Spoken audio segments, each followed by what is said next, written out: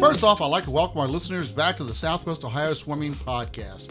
The purpose of this podcast is to discuss, publicize, share any and everything, literally any and everything about all aspects of competitive swimming.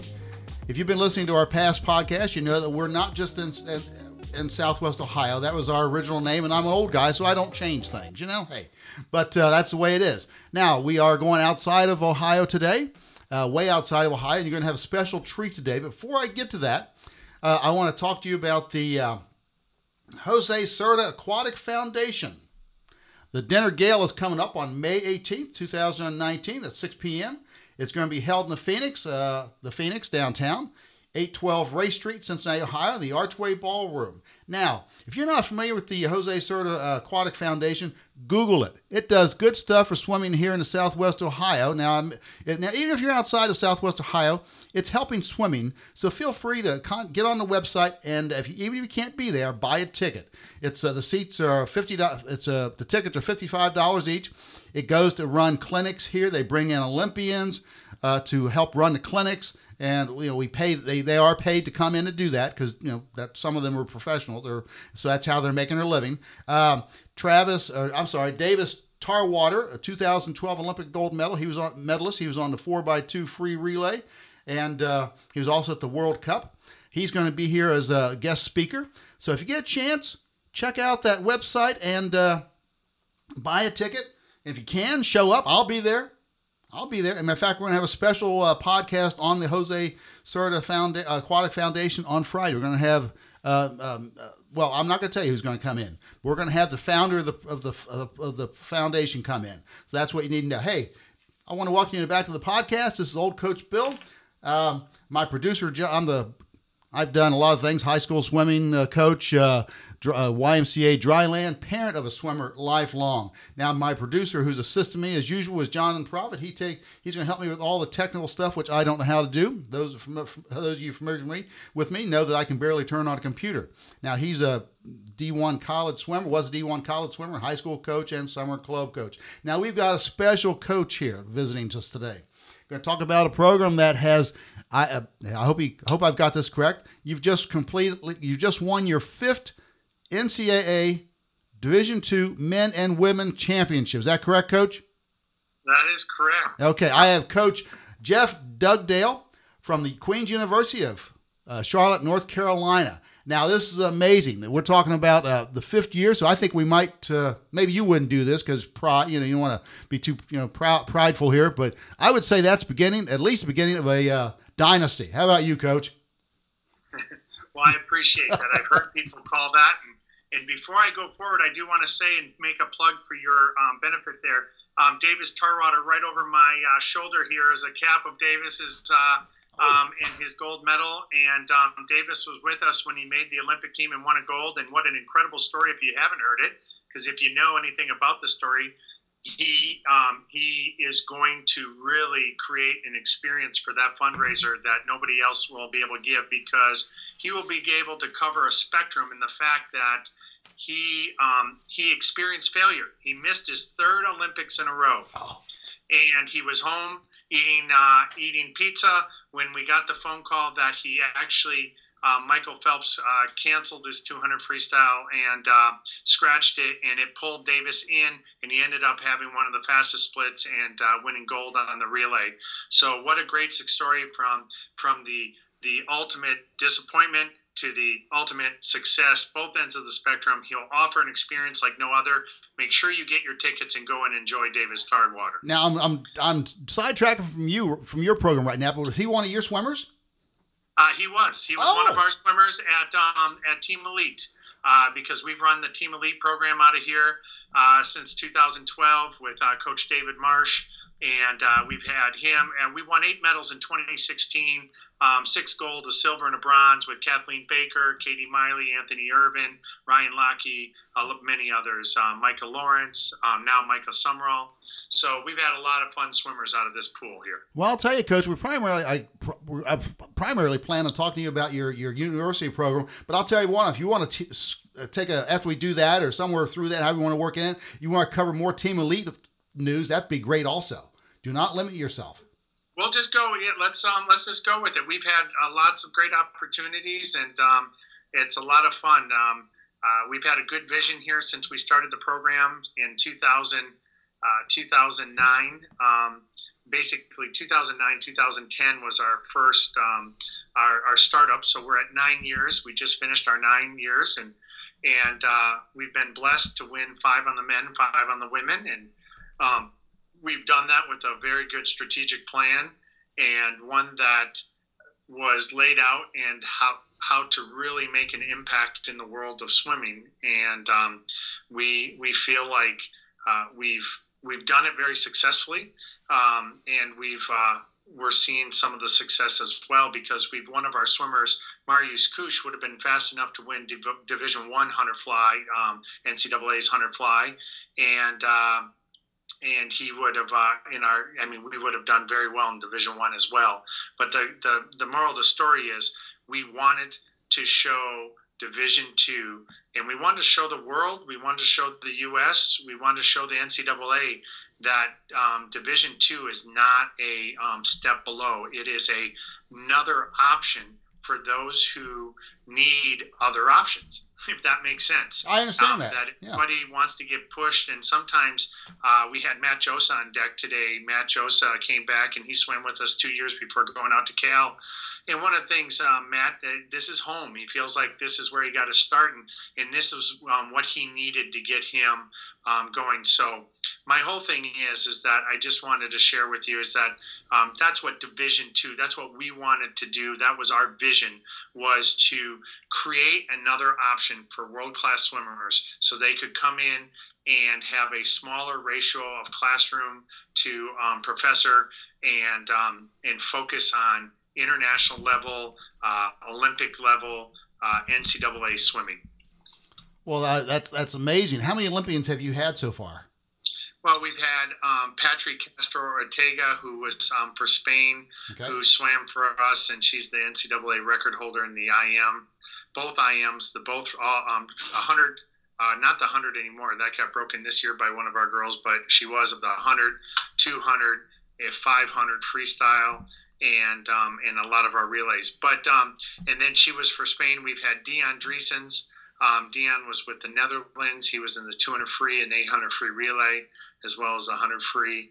And we've also had we're trying to get ready for Olympics, Marius Kush. And then we've had all of our non-collegiate, but we've had our Olympians that have been training out of our pool. That's pretty fun here too. So. Well, I knew about the NCAA, but it's great when you get into something like this and you find so much more than just your university and NCAA experience, which is I've discovered lots of things talking to college coaches. Sometimes a little weird and strange, but always interesting. It's amazing that what you've got there. Yeah, I don't think. Well, what we want to do is create a soup to nuts program. We have one of our alumni who's coaching a club program, and he was North Carolina Coach of the Year. He's producing some incredible swimmers, and Jeremy Gregory, who's our first ever All-American. We have our All-American and assistant coach and associate head coach, John Long, who is also a swimmer with us. And there's this immense family and this loyalty that's built in, and we want to build a soup to nuts program from age group to collegiate to post-grad. Well, that is amazing there. One question, how large is your school, university? Yeah, it's only 1,500 undergraduate. Oh my, that's amazing. That is amazing for the program you developed there.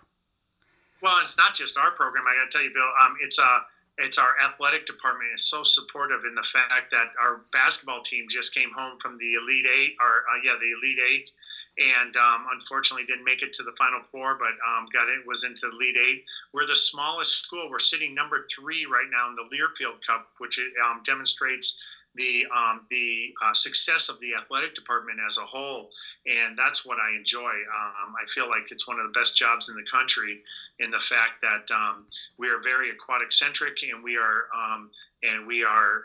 very focused on excellence. We are very focused on, to be very frank, it's simple. It's called the yes and promise, and that is yes. We will produce at the highest level academically and athletically. We will use the platform of our athletics, of discipline, of teamwork, of delivering results, of structure to make us better students. And our women have a combined GPA average of 3.74. So it kind of shows our focus. Well, that's your. Let me diverge off into the one question I told you the other day on the phone. If I were either a parent or a swimmer, tell me about why I want to come to your program. I know you covered a little bit of that there, but let's look at it from that angle strictly. Yeah. Well, I think it's you would want to come to our program because we're a liberal arts school. We're in the fourth largest city in the United States, in Charlotte, North Carolina. We're 1.5 miles away from the downtown culture, but in the neighborhood that we're in, the average home price is about $1.5 million surrounding the school. But the key to our program, I think, is our staff, is our facilities, we are in the support we have. We're the football of the campus. Imagine that. And we're the football of the campus. Our student athletes get deservingly the attention that they should get in representing a university at all levels, both academically, in the community, and in the water. And that is appreciated. And thus, they get to experience what most football players get to experience. They get to experience here. But more importantly, this is not a pat on my back, but I think one of the things that separates myself from others is I have 13 years of corporate experience as well. So I have experience that when I'm coaching from an angle to get them ready for life after. So we have a mission called Building Leaders for Life. So everything we do in the water, in the community, in life, basically in their 4 years here, is to get them ready to go out and make an impact in the communities that they're going to serve, and to be great moms and dads, to be great brothers and sisters, to be great partners, to be great leaders. And so what happens is, I think that's a little bit different, and I don't think it's different than how anybody else would verbalize it. What's different is a lot of people are lacking it. They don't have that corporate experience to be able to tell you how to get you to that next level.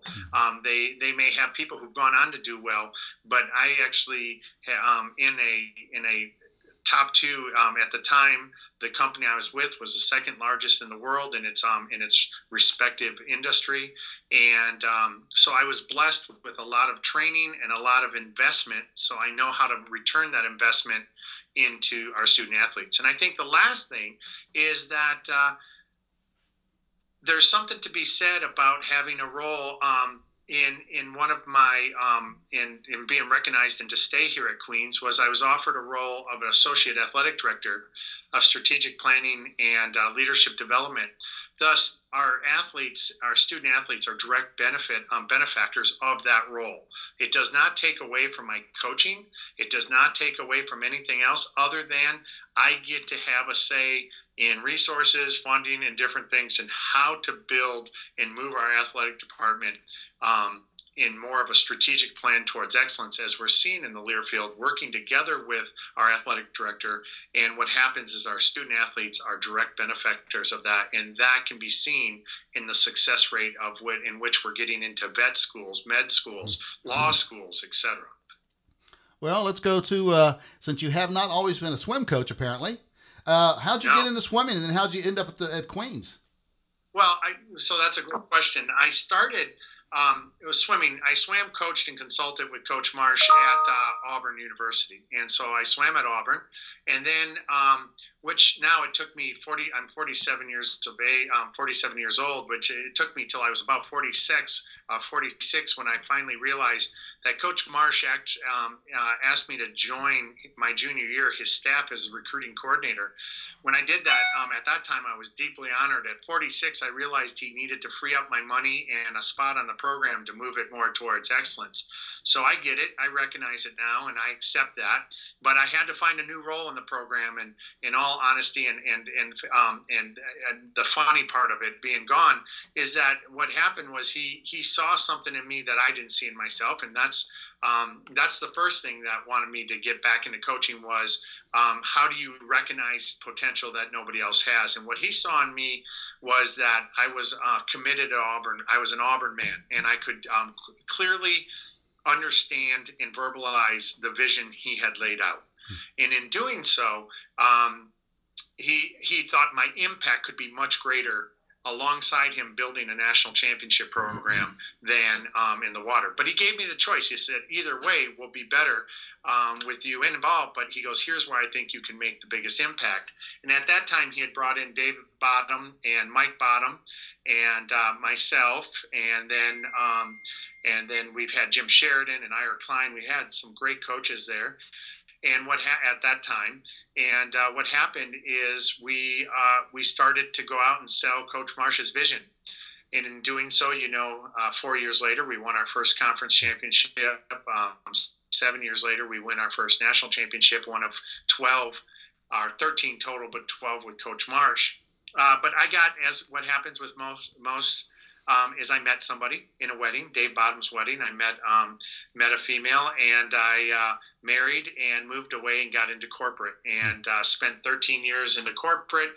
But I found myself moving up the ladder in corporate in the same way. Guess what I found myself end up doing? I was leading others, which was coaching.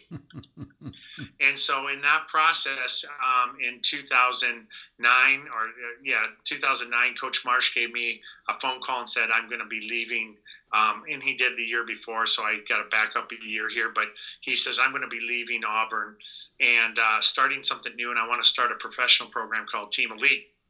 And so he asked if we could get the band back together, and I said, yeah, sure. Why would it not be responsible to leave a nice, high-paying job, one with lots of potential and great healthcare benefits, to go and do mission work?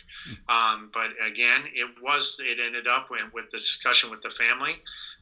It ended up being exactly the right thing that needed to be done.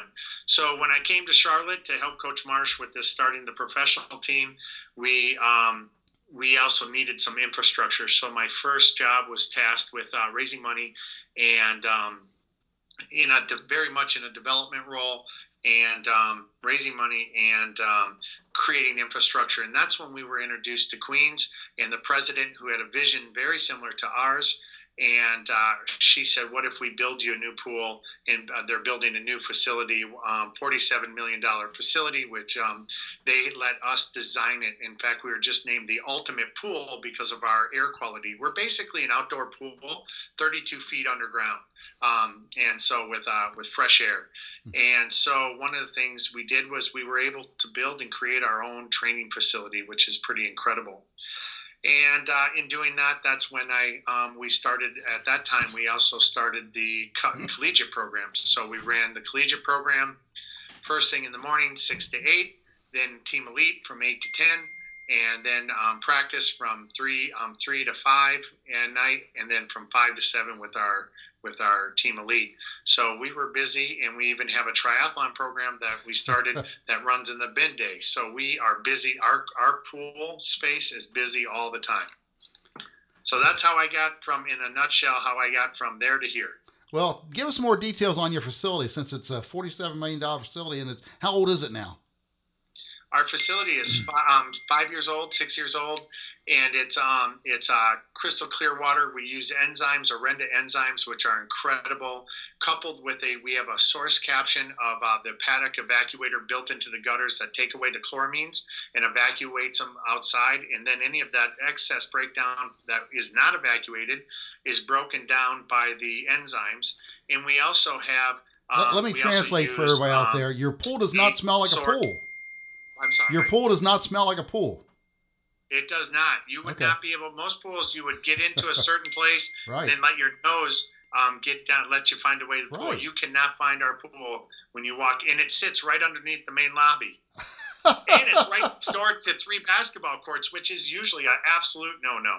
Right. But it's built with incredible air quality, coupled with the Orenda enzymes, the source capture, and then we also use. We use a very new technology, which is even smaller than nanotechnology. We pump oxygen into the pool as well to help us with recovery and some different things as well. So it's a state of the art facility with all the newest equipment. It's and it was just, like I said, voted because of its standards the ultimate pool by Paddock. What are the dimensions of your pool? What do you have? We're 33 1/3 meters, 8 lanes, 33 1/3 meters, which is great. Where we trained in 2012, we were able to put 5 Olympians with 6 medals. 2016, we put 6 Olympians with 8 medals out of there under Coach Marsh, and as the head coach for the USA on the women's side, as you know, one of the most storied, successful Olympic Games ever. And what happens is they trained 33 1/3 meters, and it was pretty fun. That's everything. 33 1/3. It's almost like going to the old days. I've run across coaches who actually like the smaller pools because of the speed that the athletes pick up and the fast speed on the turns also. But you got 33 1/3. That's interesting. So 33 1/3, and if you look at where some of our success has been at the games and even in our pool, is in the strokes. And what happens is, and even when you listen to Bob Bowman talk frequently about how he trained Michael, is they didn't do a lot of the butterfly training in 50 meters because on short axis strokes, breaststroke and butterfly, one of the things is 50 meters is once you get, you start to break down, and you don't want to break down and swim a bad stroke, right. A survival stroke. So 33 1/3 allows you to train more of a distance. It's longer than 25 yards, obviously, but shorter than 50 meters, and that turn can help them practice longer distance swimming in a longer pool without the breakdown, using the wall to get their stroke and pull it back together. The other thing is what you find is they don't get so caught up in times. They get caught up in the mechanics of the stroke because the times don't always convert to what a 50 yards or 25 or 50 meters. And you take that times, that factor and that out of their head, you can get a lot done, and we can work a lot of technique. I was going to ask you a question about your philosophy, but I think your philosophy is getting worked into it already.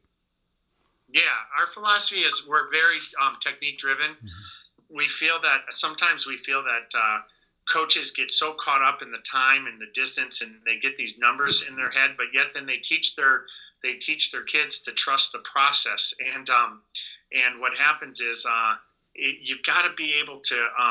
It doesn't do you any good to get 5,000 in if it's 5,000 of the wrong yards. So what happens is we're very very detailed in our process, but very flexible in how we want it to go. And we usually start everything in with we build on our stroke from our kick to our body line to our breath and our catch, and then into a set where we implement it, and then we break it down, and we start to as we cool down, we again break it down from our kick to our body line to our catch, our head position, our breath, all that different things. Now, connectivity across from left fingertip to right big toe. Now I'm not. I've become familiar with D3 and D1. What they're permitted to do. You're the first D2 coach we've had. What are your limitations, or what are you allowed to do under D2 NCAA rules? So D2 is more like D1 than not, with only a very few. D2 was built, and believe it or not, what we're in right now, the season we're in is the Final Four season with basketball, right? March Madness. Right. Well, Final Four and March Madness, that single-handedly funds Division II NCAA. Did not know that. And Division II was created with a mindset of military. Is that once you served your country and had with military, you would be a little bit older when you returned, but you would not be able to fit in and get into to the D1s. So it fit nicely. They're usually D2s are a little bit smaller in the fact that they're usually a little bit more rural. And so the resources, one of the rules that stands out is D1, you can only have a set number of coaches. D2, you could have unlimited number of coaches. That's because you got to get creative in your resources and getting them in with the budgets. D2, we're more of a grassroots roll up blue collar in the fact that budgets and from everything, my recruiting budget is $1,500, where in a D1, it may be $30,000 or even up. I've heard them up as much as $80,000. But the thing is we don't necessarily pay for trips of people coming in, but Right. our record board is pretty Right. fast with Right. multiple 44 flyers, multiple 141 IMers, et cetera, and from the women all the way down. So we have a pretty stout record board compared to any D1 school. However, our resources, we do it on a lot less, and I like that. We're driven on enrollment, where D1s are more funded through athletic department, just given a dollar amount, and they go from the dollar amount. It's not. They don't all have enrollment discount rates and net revenue they have to worry about. That's not saying all of them do. I'm just saying as a whole, they're not worrying about that. The other big thing is D2 is a lot about transfers a lot of times, because a lot of transfers usually come out of that pride and ego of wanting to go D1, and then all of a sudden they realize, I'm not making the impact I could be making yet. I'm pretty good, but I'm not making the impact. So, I get a lot of phone calls of people who want to transfer. And is that easy? Is it easy thing between 1 and 2 to transfer? Yes, it is fairly easy. Okay. Yes, absolutely. And then, and the only other big is right after NCAA's, we've got to take 2-week mandatory time off. D1 has to take 1 week, but there's waivers we can do around that as well. But the whole thing is that I'm passionate about D2 for the sole reason of I see a change, or I saw a change 10 years ago, Coach Marsh and I, that there was an evolving programs were getting dropped at the D1 because of finances, because of this excessive spending, because of some of these different things. And so we were looking, how and where would these swimmers go, and how could we create a model of a structure of fast swimming that we could support the Olympic movement and growth of swimming and academics, but capture these and capture the fact that there's, with the as we see with our millennials, and now having our Gen Zs and all our different generations coming out, is big schools, big D1s aren't for everyone. No. And why do we continue to fit square pegs into round holes? And so what we want to do is open it up and say, you don't have to lose on something in order to get something you want academically. So that's our thing. That's where we fit in D2. Now I'm going to back up a little bit. Now I'm retired Army, so I just want to back up and do you have any idea how? What's that? Thank you for your service. Oh, thank you. Now, do you have any idea what the number percentage-wise, you may not know this because it's outside of your area, maybe, how many vets there are, or what percentage are at Queens? No, I don't know. Not on our team, but when I say that, I want to clarify something. Is that, and we do have a big GI bill that we use. In fact, we had Marine Week here in September to really promote and do some things. But here's what happens is, that's what it was based on. Right. It has since evolved a little bit, but we do find that a lot of international swimmers who have to go right into the military 2 years after, they now find a place into D2 as well coming up. Well, that's interesting. So I did not know about that. Also, you touched briefly, and we've discussed this pretty much with every coach that's been on, about the loss of programs at the D1 level. Now, we've been discovering that the D3s are growing. Maybe for a variety of reasons, they're looking to bring students in. So if they offer a competitive swimming program, they get maybe 30, 40, whatever number of possible new students. How is D2 holding up? No, so D2 is growing at an exceptional rate, just like D3, because our budgets are based on our numbers. Okay. And so what happens is they're very modest. They're not excessive. But it is, that's what kind of makes it really fun. You have to be a coach here. You can't recruit U.S. national junior teamers all the time and then just maintain them, right? That's what we see from some of the, which is a good thing, right? That's not a bad thing. Right. But a good swimmer makes a good coach. A great swimmer makes a great coach. But what happens is you really have to develop. Here, and I'm not saying by any means that they don't develop in D1, but here. It is creative. It is your mind is always going. You're looking at how to do more with less, And that's what's very appreciative of D2. And so you don't lose that your coaching ranks that, hey, if I want to jump on a flight tomorrow, I could.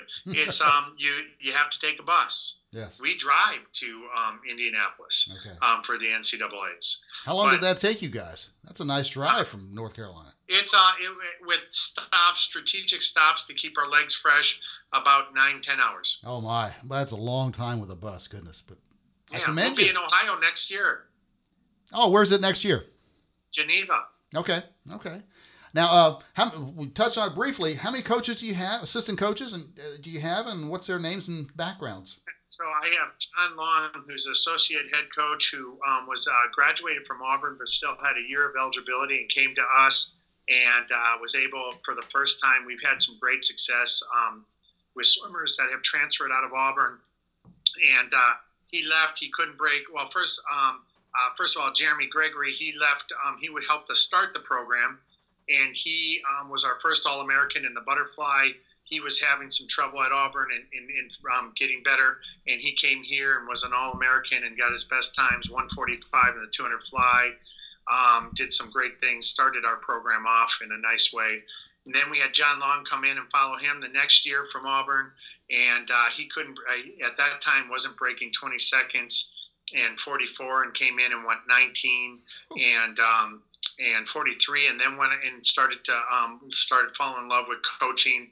We have Julie. He's been here 5 years. Excuse me. He runs our sprint group, and right now you can't even get into our top 10 unless you're 19.7, I think, 19.8 or 7. Excuse me. Wow. So, and then we have Hall of Fame coach Bob Groseth, who was at Indiana, then Iowa State, and then 20 years at Northwestern, just inducted into the Hall of Fame. We really pull from all of the youth and wisdom of Bob, and as a mentor as well. And then we also have Julia Sente, who is with Swim Mac and also the Bulls, and at West Virginia with the great Sergio Lopez. And so we've been very blessed.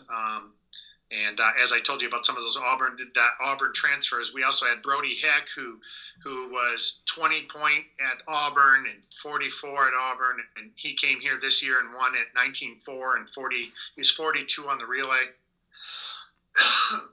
So we've had some great luck with some people who went D1 and thought that was everything, and then decided they wanted to make a bigger impact, came to us, found the love of swimming again, and have really taken off.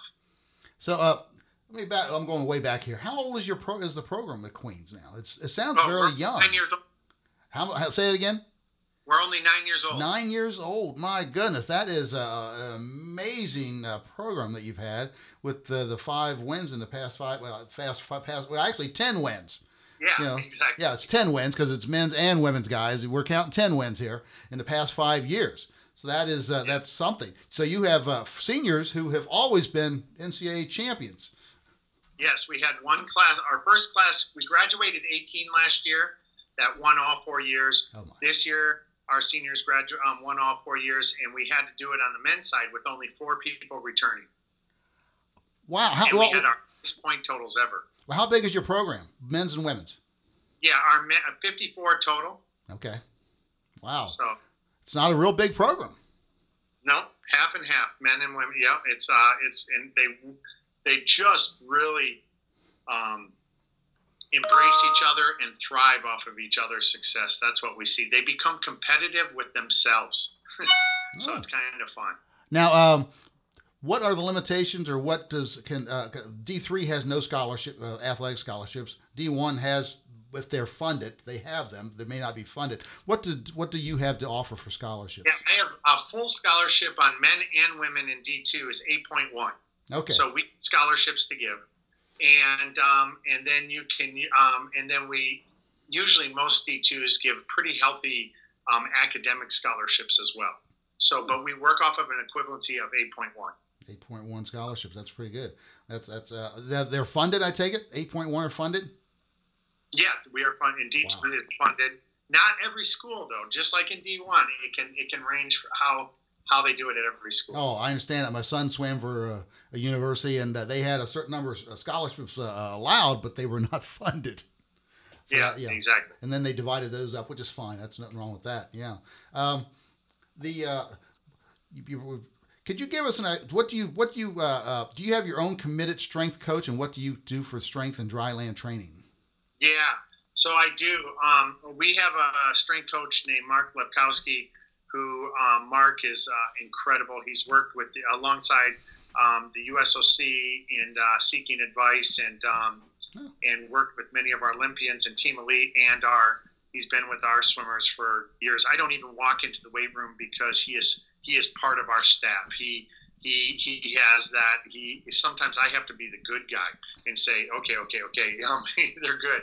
But we've seen incredible increases in strength, but not why Mark is so valuable to us is the fact that he understands, for us to be an Olympic sports school without football, is he understands the importance that we're not based on land, we're based in the water. So that makes us weightless, and we're a pulling sport, not a pushing sport. Mm-hmm. And so it's a different type of lifting. It's more body weight lifting. It's more greyhound strength and not a lot of bulk, because the more muscle you have, the more oxygen you need.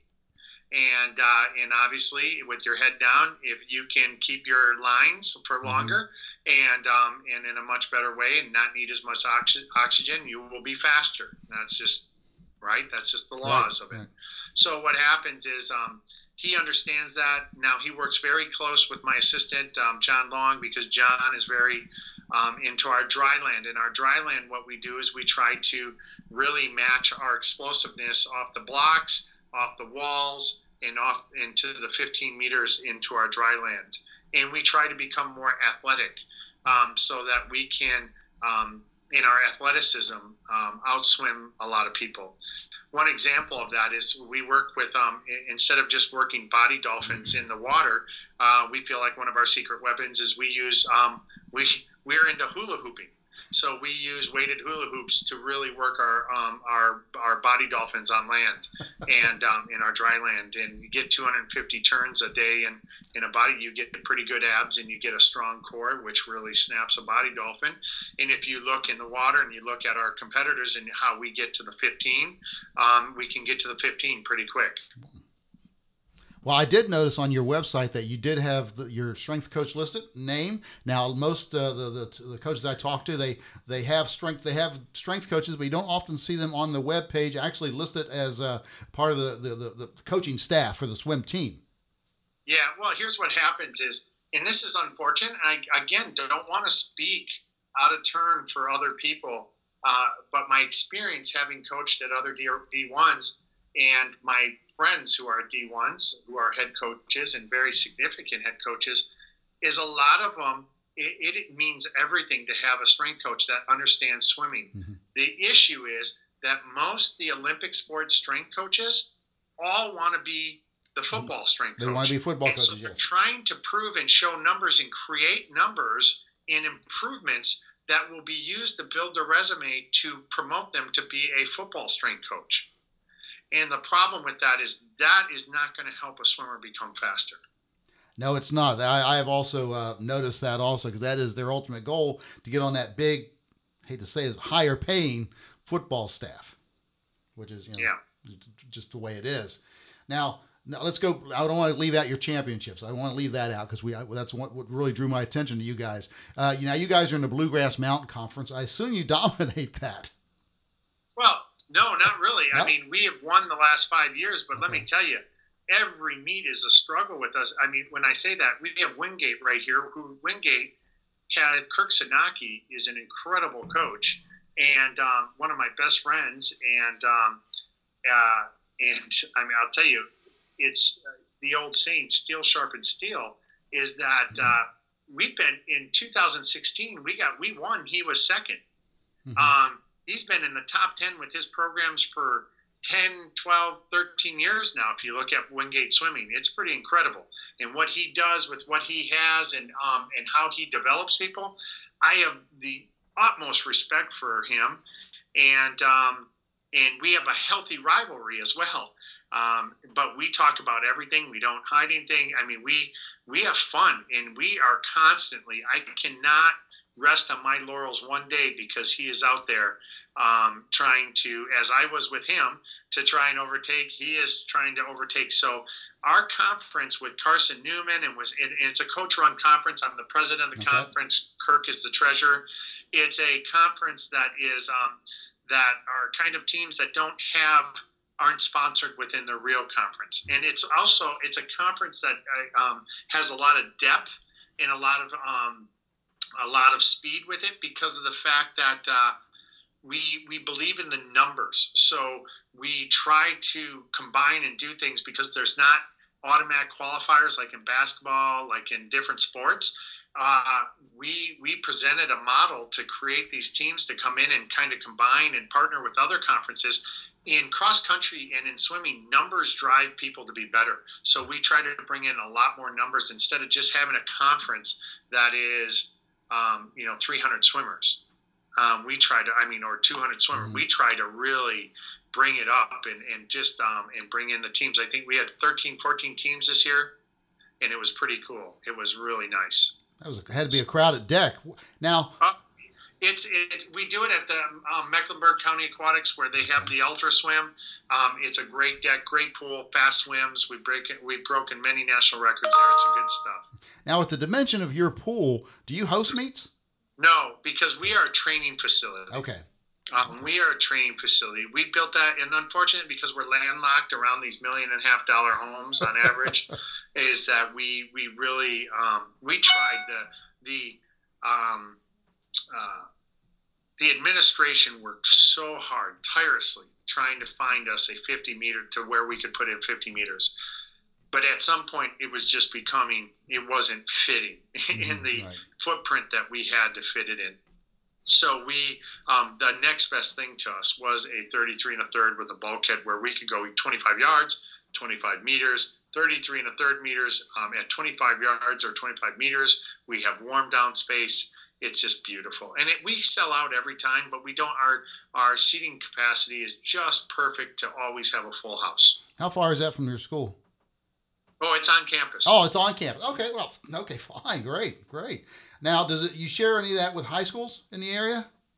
No, it's always so busy. It's not that we don't want to. We do a couple meets for our private high schools. And like I say, we partner with Adam, which is a club team here, which is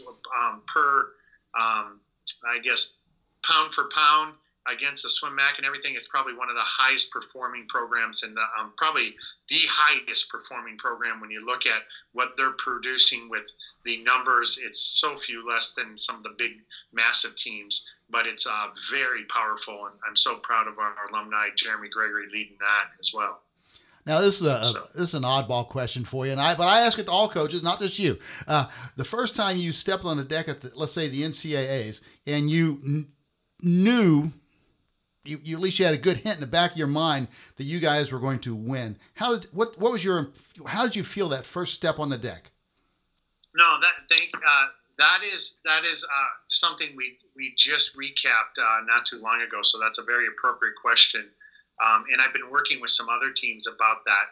Is you have this honeymoon phase, which is actually reversed, right? Honeymoon is usually after the after the ceremony, but you have this honeymoon phase called the chase, where it's really exciting to get close. In 2014, we were third and fourth, third in the women, fourth in the men, and that is always fun and motivating when you can see, when you're in arm's length of a championship.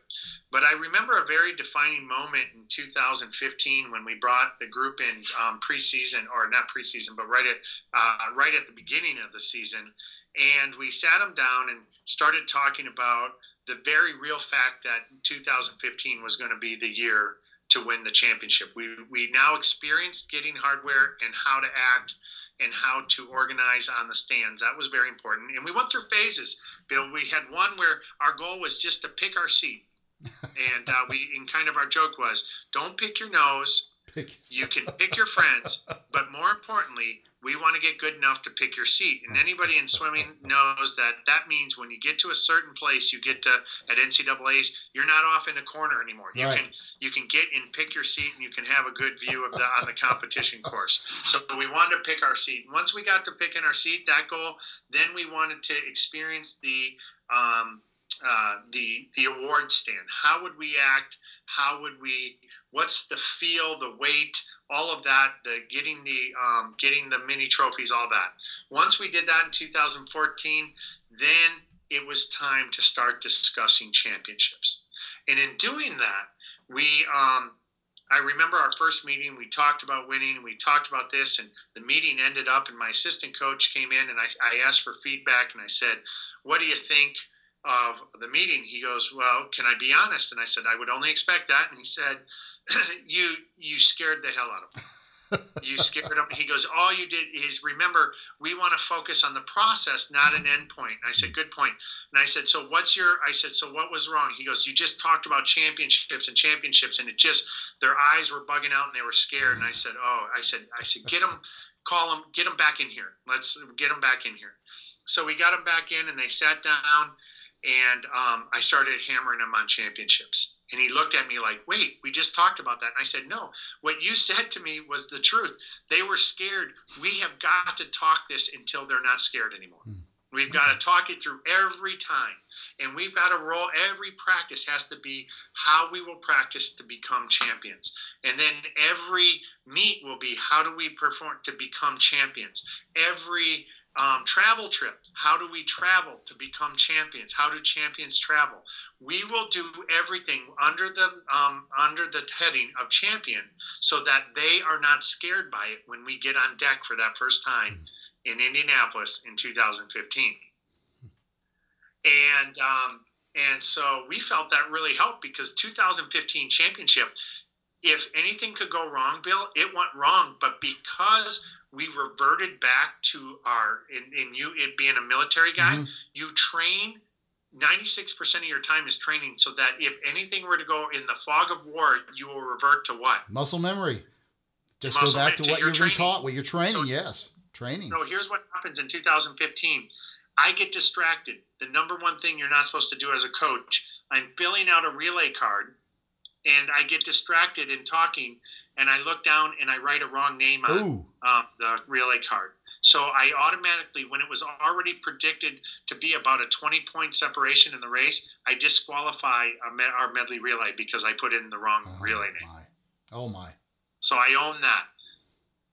Then I have one of my captains come up to me and say, Coach, pain is temporary, Royals pride is forever. So we start getting on our way, and we get it to where we're very manageable after the first day. Then we get in striking distance. They swim out of their gourd on the second day. Remember, it's a 4-day meet in Division II because we have the 1,000. So what happens is we start cranking out some really special stuff. And then, Bill, I swear I remember this like yesterday. I haven't been sick up to this point for 13 years. I have not been sick. And I remember my stomach. I remember at lunch exactly where I ate, and I thought, did I get food poisoning? Well, I leave the deck on that night. I have somebody take me home because separate from the team because I'm not feeling well. And I'm sick. I lose 15 pounds of getting sick. And I tell my staff comes and gets me the next morning.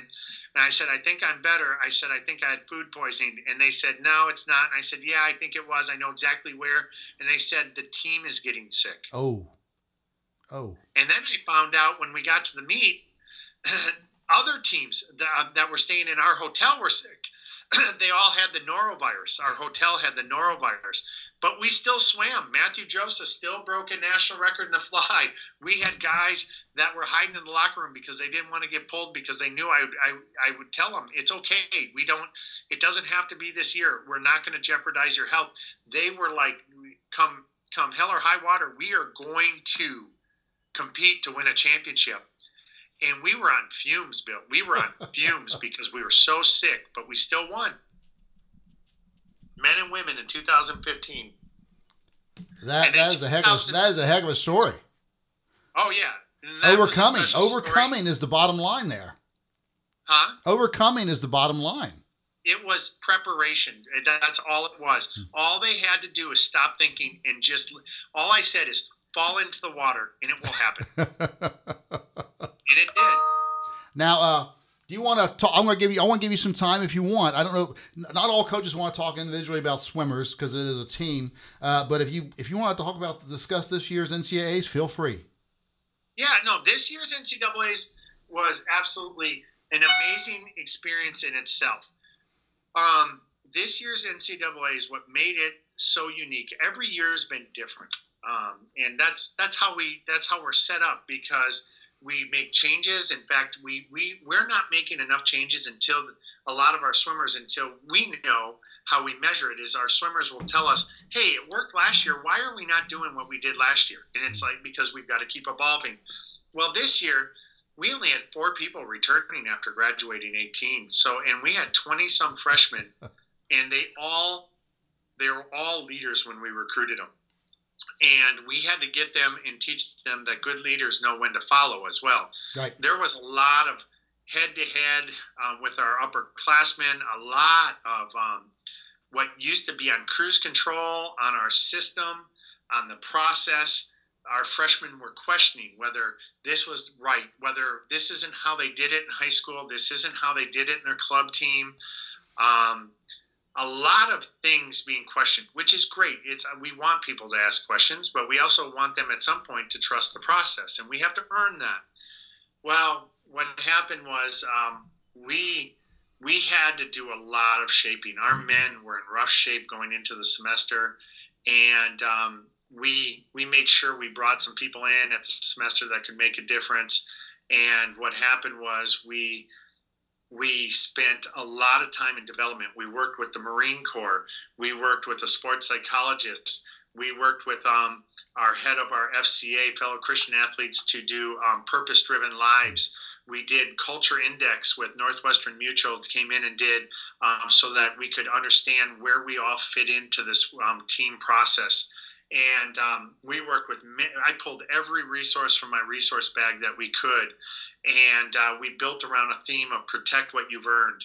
And so we really went and worked on that. And that we were blue collar, nothing would be given to us, and we would have to earn everything. So we earned every rep in the weight room. We earned every yard in the pool. We earned our reputation in the community. We earned our reputation around the school with all of our new freshmen, and we protected what we earned all year. And that we took an early loss, and then we started coming around at exactly the right time. And then what made this NCAA so unique is I remember Eddie Reese telling me one time when I asked him, what's the hardest part of being a coach, especially a coach of an Olympic team? And he said, the hardest thing is knowing when to stay the heck out of their way. Huh. And I remember telling my assistant coaches, we just got to get the heck out of their way. They started, they wanted it, they were not going to be denied. And the men won every event on the first night. That was just absolutely amazing to me. That had never been done. They were breaking records, not just new records, old records. They were doing things. They were unstoppable. And I remember we forgot to cancel. We didn't have one meeting during the whole NCAAs because we didn't need it. And I remember I was waiting in the van and I was like, where's everyone? And they're like, shoot, we forgot to cancel one.